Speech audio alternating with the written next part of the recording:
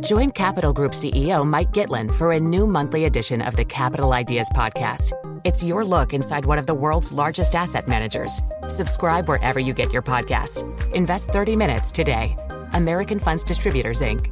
Do you love Elon Musk? Do you hate Elon Musk? Do you have no idea what to think about Elon Musk? Then we have just the show for you.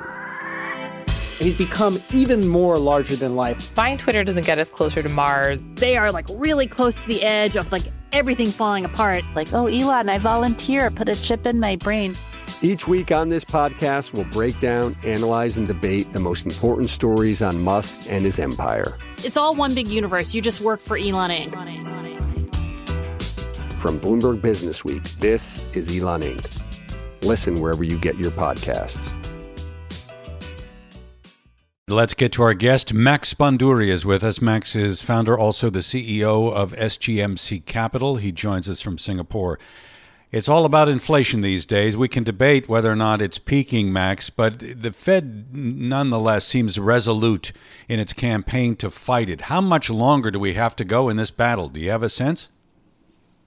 Well, we do have to go a bit longer because once again, they're not in a position where they can lose image again. Clearly, they're coming on the back of, let's say, a mistakenly view of last year of this transitory phase. So clearly, they cannot change course. They cannot pivot dovishly too early. So we need to see rates going higher. We'll probably get to 5.25, 5.5. Roughly, that's the levels that we expect.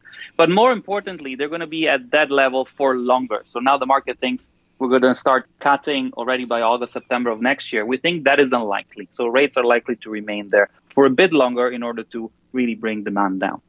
Yet equities are rising in the US, here in the Asia Pacific as well. Why is that if there's more rates pain to come? Well, first of all, you have to distinguish between short-term and longer-term. So short-term, you will get volatility and you're going to get tactical bounces.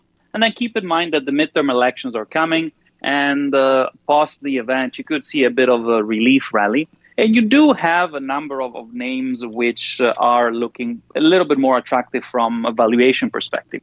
So the fact that the medium term still looks challenging doesn't mean that we cannot get short-term bounces, especially based on tactical and technical levels. So we do expect that to continue, but of course, medium term will be a bit Do you think it's possible, Max, that the Fed can even get close to engineering a soft landing? Ed Yardeni, this is kind of surprising to me. I mean, today, Ed, who is the head of Yardeni Research, was saying his firm sees a 60% probability of a soft landing. Is that likely? We think that's a little bit optimistic. So I like to be optimistic, but I think 60% is a little bit too high in terms of base case. Soft landing, as time goes by, it's going to become harder and harder, especially as long as inflation remains stubbornly high. So, I mean, let's cut it relatively short. I mean, the only way for inflation to really come down is for unemployment to go up, because inflation is now up because of strong consumption. Strong demand. And consumption comes down only when you get less job security. And that comes only, unfortunately, when unemployment goes up. And that's when we're going to be seeing inflation come down and potentially the Fed starting to pivot. But for that to happen, you're going to have repercussions on the real economy, on the social environment, and therefore a soft landing is going to be tough. I'm not even seeing a super hard landing, but we're somewhere around the medium landing. And Max, we were discussing this environment of Fed tightening, rising rates, and in that context, Doug mentioned the US dollar, perhaps weakening just a tad at the moment, 146.54, still very strong, though, against the yen. Have we peaked yet? Well, we've definitely gone a long way. If you look at the dollar appreciation over the last year has been extremely strong. The pace of that further appreciation is going to be coming down, especially because we're getting closer and closer to peak rate with respect to the Fed. But we don't see a strong devaluation anytime soon either. So the dollar continues to be in strong demand, and the overall risk-off environment will continue to provide a stable environment for dollar demand. Therefore, we're we're probably close to the peak, but don't expect a strong depreciation anytime soon. Max, I'd like to get your take on the leadership changes in the Chinese government at the highest levels. I mean, we know that President Xi is now going to be in power for all intents and purposes, maybe for the remainder of his life. But there's a new premier in place that has implications not only for economic policy, but for the central bank and the way in which it's going to be approaching managing markets and the currency, and whether or not you really buy into this notion that we're close now to some type of adjustment in thinking in terms of Beijing's approach to COVID-0.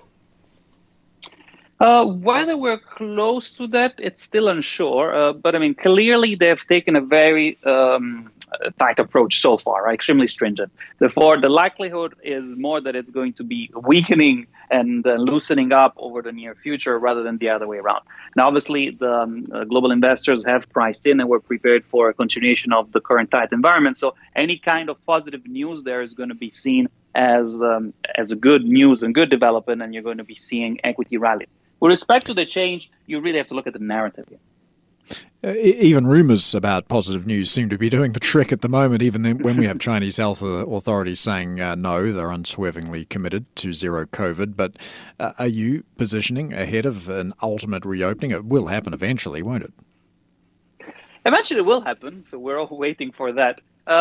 Clearly, you need to have some Chinese exposures. Valuations from a relative and absolute level, they're very cheap, and you need to have some exposure there. Clearly, it comes with a lot of the risks, and we have seen the risks play out over the last month. Actually, we've been seeing play out for the last 2 years.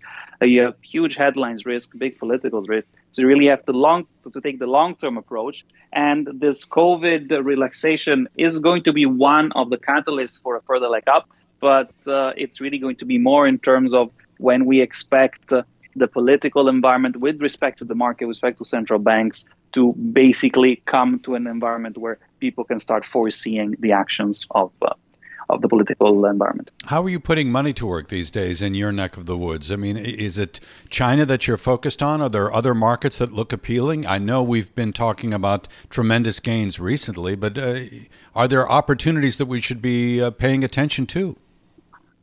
The opportunities now are in the fixed income space. So as much as the short-term rates will continue raising because Fed is going to keep hiking, if you look at the belly of the curve, the 4 to 5 years kind of maturity, corporate bonds now give you anything around 6 to 6.5% absolute yields, which is interesting, extremely attractive. And the risk of those rates moving much higher, we feel, is limited because it's going to impact more on the short run. And you're not going particularly long if you don't take too much duration nor credit risk. So we like doing that. And actually, you can use part of the margin of those fixed income portfolios to have an overlay of put option strategies on indices like NASDAQ, selling put lowers where you can basically enter the index at much better levels. Very quickly, Max, 30 seconds, US midterms. Any risks you can see coming out of this? Well, the risk is that you get either Democrats taking the both or the Republicans taking both. And obviously, the outcomes on the market is going to be felt differently, especially with respect to clean energy and with respect to further fiscal stimulus. All right, Max Bondurri, founder and CEO at SGMC Capital. Thanks so much for joining us. To address our new climate reality, the world needs radical solutions. Collaborate for a greener future at the Bloomberg Green Festival, a groundbreaking celebration of the thinkers, doers, and innovators leading the way. From design and culture to technology, science, and entertainment, hear from inspirational speakers and immerse yourself in climate solutions. July 10th through 13th in Seattle. Title sponsor, Amazon. Get 20% off using promo code RADIO20 at BloombergLive.com/Green Festival.